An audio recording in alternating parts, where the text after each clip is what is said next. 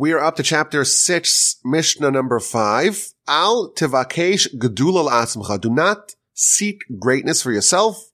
Va'al tachmo kavod, and do not covet honor. Yoser milimudcha aseh. More than your learning, let your performance be. Va'al tisavel l'shulchanam shemalachim, and do not lust for the table of kings. Sheshulchancha gadol meshulchanam, because your table is greater than their table. V'kisrecha gadol mikisram, and your crown is greater than their crown. V'nemud ba'al malachtecha sheishalem l'cha schar pulasecha, and trustworthy is your employer, namely God. He will pay the wage of your labor.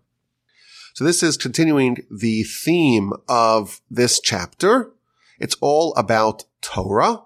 And of course, we began with the importance and the power of Torah Lishma. If you learn Torah for its sake, it gives you all these great powers and transformations. And we talked about the danger of neglecting Torah. And we talked about the importance of according honor to Torah teachers. And in the most recent Mishnah, we had the idea of Torah and asceticism, just bread and salt and sleep on the ground. And now we have Mishnah number 5, and that is to not pursue greatness and honor, to not covet the tables of kings. Your table is greater, your crown is larger, and trust God that he will deliver on his promises. Now the next Mishnah, 6, is maybe the most famous Mishnah in the entire book. It's certainly the most unique one, where it talks about the 48 ways to wisdom. We'll get to that, please God, next time. But this is Mishnah number 5, and that is, what should you pursue? Don't pursue honor. Don't covet honor. Don't pursue greatness and prestige. Trust God. He will deliver to you what you need. So let's go through some of the commentators here and see what they say. One of the ways that this Mishnah is interpreted is based upon a bargain that the Torah scholars have with God. There's an agreement. There is a deal here in place. If you dedicate yourself to God's cause, he will take care of you. He will make your needs something that he addresses. We had a Mishnah earlier. If you make his will your will, if you adopt his agenda, he will take care of you. So that's the basic background for this Mishnah. If you make the Almighty's agenda your agenda, if you undertake to fulfill what he wants in this world, he'll make sure that all your needs are met. And this Mishnah is telling us the attitude that you should have. It should be passive. Don't pursue greatness for yourself. Every person has to choose what area of life they want to pursue. And this Mishnah is telling us, you choose to pursue righteousness and let everything else come your way. There are certain things that we need in life, but we don't aggressively pursue it. We say, you know what, when it comes my way, then I'll have it. And then there are other things in life that we aggressively pursue. That is our focus. And here we have guidance for the Torah scholar. Don't pursue the greatness and the honor and the prestige and to be like a king and to have everything. No, you pursue the agenda of God and you could trust him that he will deliver upon his word. And the poster child of this is, of course, King David. And he tells us in Psalms 23 that goodness and divine kindness will chase me every day. I'm not pursuing them. They're pursuing me. What will I do? V'shavti b'veis Hashem la'orchem, and I will dwell in the house of God for the length of my days. I'm going to sit in the house of God. I'm not going to pursue this goodness and this divine kindness, but it will chase after me. Why? Because that's the promise of God. He will not abandon those who dedicate themselves to him. And here we're warned in this Mishnah not to pursue the honor and the glory and the prestige and the greatness. Let it come our way.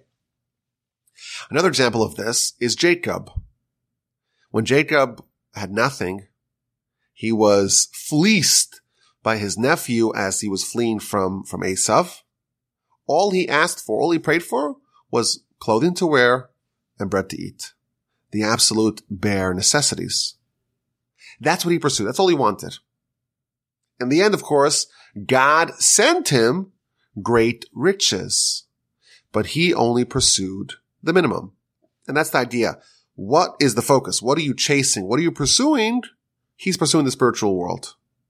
If you do that, you can trust God. He will deliver on his side of the bargain. He will deliver on his promise. And in the end, of course, Jacob ended up with both. There was one instance in Jacob's life where he chose this world. And for that, he was punished. And if you read Jacob's story without looking at Rashi or any of the commentators of our sages, you can't find the one instance in Jacob's life where he prioritizes the physical world over the spiritual world. And the reason is because it's only one word. It's only one word. Our sages scanned Jacob's life, scoured it from beginning to end, and found only one word that seems to imply that he pursued a life of comfort in this world. And almost all the tumult in the second half of Jacob's life was a result of that. And this is Parshas Vayeshev. This is in Genesis chapter 37, verse 1. The verse says, Vayeshev Yaakov. Jacob settled in the land that his parents lived in the land of Canaan. He settled down. Says Rashi, quoting from our sages, Jacob wanted peace. He wanted stability. He wanted to live without all the nonsense and all the mishagas that he had previously. Esav tries to murder him. He has to run away.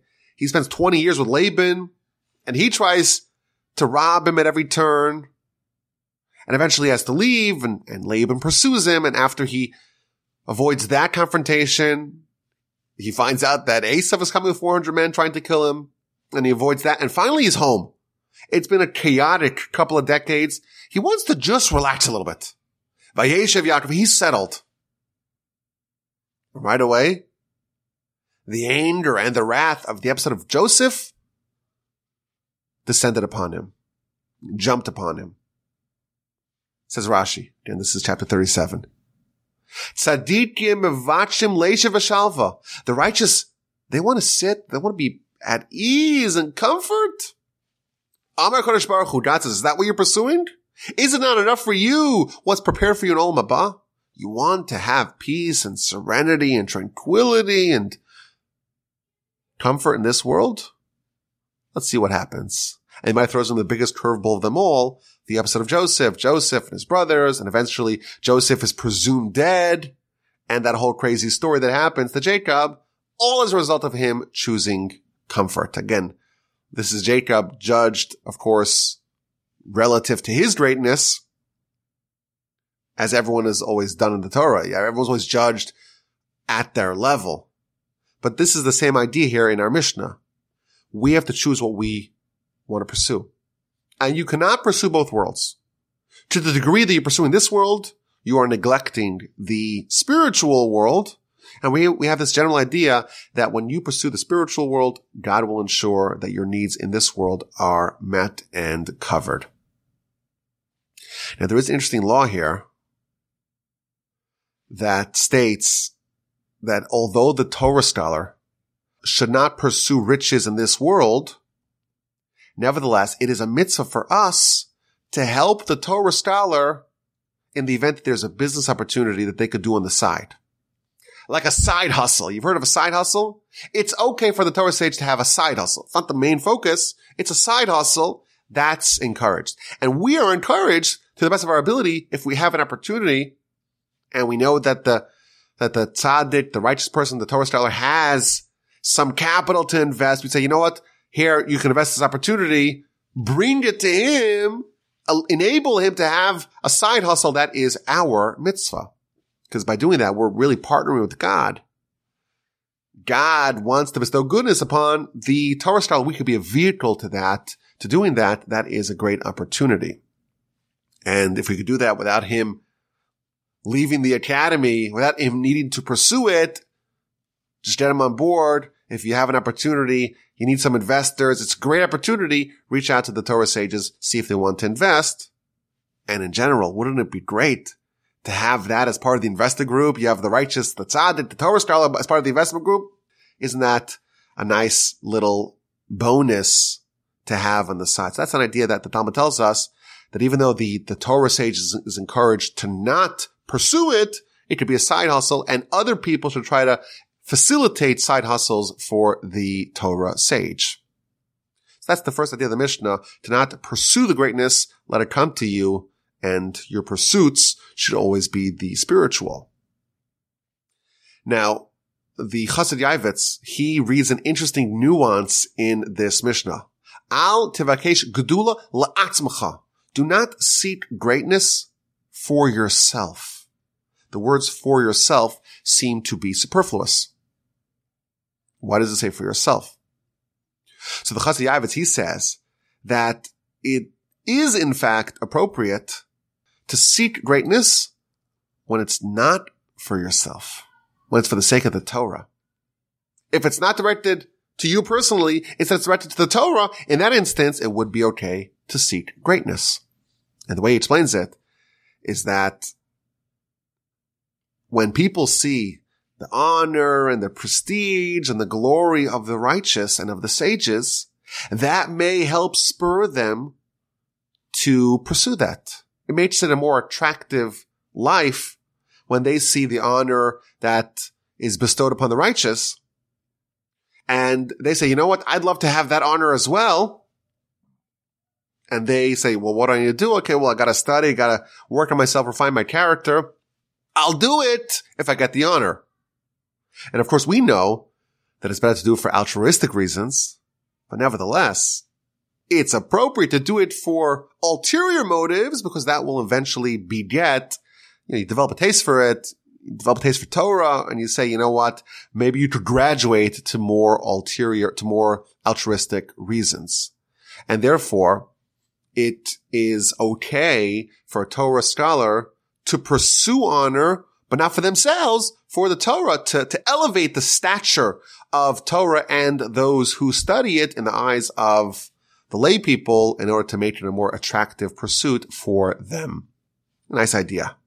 Now the next part of the Mishnah says, Yoser milimudcha aseh, more than you learn, you should do. Yoser milimudcha aseh. So Rashi interprets this in a very basic way, and that is you have to practice more than you study.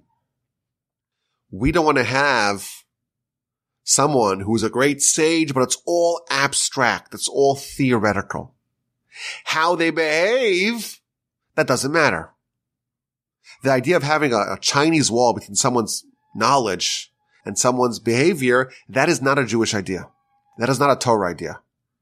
The Torah's way is whatever you study, you think of a way to implement it. There's always a lesson attached to every idea. Every day has to have a lesson. What does it mean to me? How can I change my life based upon this idea in Torah? So of course, studying is imperative, but actions are more important than the study. If you study it and it's just theoretical and you're not practicing it, then you are not fulfilling what's required of you. More than what you know, you should implement, you should do. Your study should always be with the focus towards the practical, how you actually implement what you study. That's how Rashi interprets this part of the Mishnah. The Ruach Chaim, amongst others, they read the Mishnah or these words a little bit differently. The word limudcha means your study, but it also can mean your regimen. How much you're accustomed to, your quota. More than your quota, more than your regimen, you should do. Which means you should always push yourself just a little bit more than you're comfortable with. One slight bit past what you normally do, push the bar a little bit further every time. And every day, if you push yourself a little bit more, eventually you're going to conquer a lot of real estate and you'll improve in vast ways. The truth is, we're very malleable. We're very changeable. Humans grossly underestimate their own capacities. We're capable of unimaginable things. But the reason why most people, many people, a lot of people, some people don't actualize their potential is because, they get into this prison of their current self and their current regimen. and they think they matched out. This is all I'm comfortable with. Here we're told, push yourself one little drop past the point of ease, past the point of comfort, and you'll discover, wow, I can do that. And the next day, push yourself one little tiny bit more. And one little tiny bit more, eventually, it just transforms everything. I read in a great book called Atomic Habits. I'm sure y'all have heard of it. You just gotta do 1% improvement every day. But of course, it all compounds. 1% every day. 1% better every day. If you're just 1% better than you were yesterday, and tomorrow you just 1% better than you are today, and the following day, just 1%, that's it. Over the course of a year, 1% compounded over the course, 1% per day compounded over the year is like 3,700% per annum every year. That's the power, of course, of compounding, but it shows how a small, slight incremental change over time compounds some very significant change over a significant time horizon. And that's the idea. If you just push yourself just a tiny bit, it doesn't have to be too much. And that's where things get tricky. If you push yourself way too much, if you bite off way more than you can chew, not only won't you improve, you'll actually probably snap back to a much lower level than your base. But if you take your base and push yourself just a little bit more, it's more manageable, and that can be done today. If you try to jump, 10 runs, you'll topple down to a very low point. And that's the skill, so to speak, of constructing a plan of self-transformation to know how much you can push yourself in a safe environment, in a safe way, that eventually it will accrue and it will compound, and you will have a vast leap over a period of time. So this is a beautiful idea from the Ruach Chaim. And then the final idea here, this is also want to share courtesy of the Ruach Chaim. Don't covet the tables of the kings. Your crown is bigger than their crown. Your destiny, your role is greater than theirs. Your table's bigger than theirs. Don't pursue a smaller table. So what does this mean? So I want to read you his piece here. He says, and this is, over the course of our study of Pirkei Avos, of Ethics of the Fathers, this commentary, I've kind of grown more fond of this commentary over time. It's really wonderful. Amazing commentary. A Ruach Chaim by Rabbi Chaim Volozhiner, author, of course, of the Nefesh HaChaim as well. The founder of the first modern yeshiva, the great yeshiva in Volozhin. So he passed away in 1821. So he lived about 200 years ago. He says, the Yetzer Hara seduces man to try to focus on this world, the crown and the table of greatness in this world. And the argument that the Yetzer Hara says is, after all, the rich people, they're able to purchase Olam Haba because they give charity and they give a great time in this world. They have everything. They have greatness in this world, greatness in Olam Haba. They have it all. And therefore, you should do the same thing. Don't waste your time in the academy, in the study hall. Instead, pursue their path.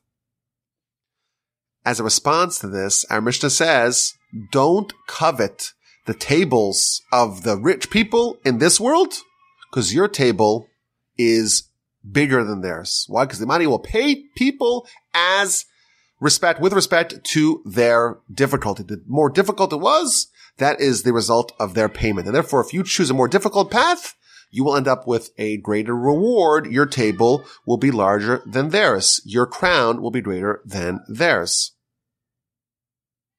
And in Olam Haba, interestingly, he tells us, in Olam Haba, there's going to be competition.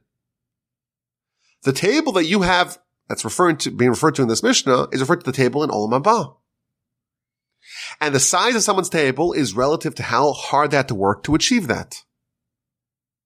And every person will be able to witness all the other people in the spiritual world, and everyone will be singed from the canopy of their fellow, meaning that there's going to be competition. You will be able to look at everyone else's table and see whose table is bigger. And then, as a side note, he explains that the Talmud talks about the righteous in Olam Haba, and it says that their crowns are in their heads, not on their heads, in their heads. Why? Because what you earn in this world, the crown and the table and the canopy that you're earning in this world for Olam Haba, for the afterlife, that is yours, and that cannot be removed. That's the lesson of this Mishnah number 5 of chapter 6. What should we pursue? We have a choice. We have a choice. What we do with our time, what we do with our talents, what we do with our money, with our resources, with our skills. We're given a finite amount of resources, and we have to allocate those resources. And that is the most important choice that we have in our lives. What are you going to invest in? And there are 2 worlds in general that we can invest in. One world, we know for sure that our tenure here is not going to be forever. We have another 20 years, 50 years, 100 years, whatever it is, it's fixed. The spiritual world, Olam Haba, is permanent, is eternal. We are, of course, deluded to thinking that this world is the world that's worthy of our investment. And of course, if you think about it logically, it doesn't make any sense. Because our tenure in this world is fixed. It's just, 10 years, 20 years, 100 years, 120 years. We don't know how long it's going to be, but we know for sure that it's not going to be eternal. And we have the specter, the prospect of an eternal world.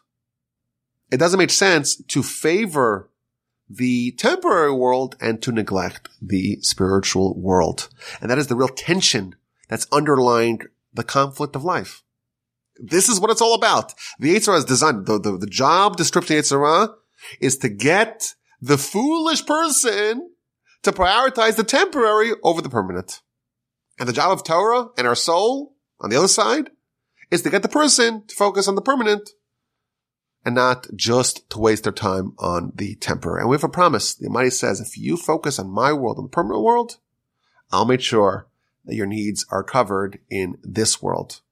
I was a child and I got old and I never saw a righteous person wanting. Of course, we say that in the blessing that we say after we eat. The Almighty promises, you can trust Him. He promises He won't leave us hanging. He'll make sure that even in this world, our needs will be met. And in fact, we can pursue the bare necessities that we can pursue. Even the righteous can pursue that.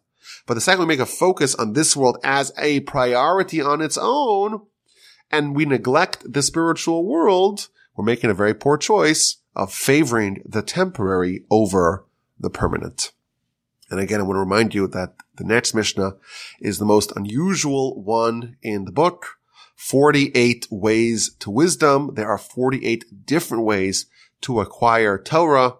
And I'm really excited to dig into that in our next episode. I'm looking forward to doing that together. As always, my address is rabbiwolbe@gmail.com.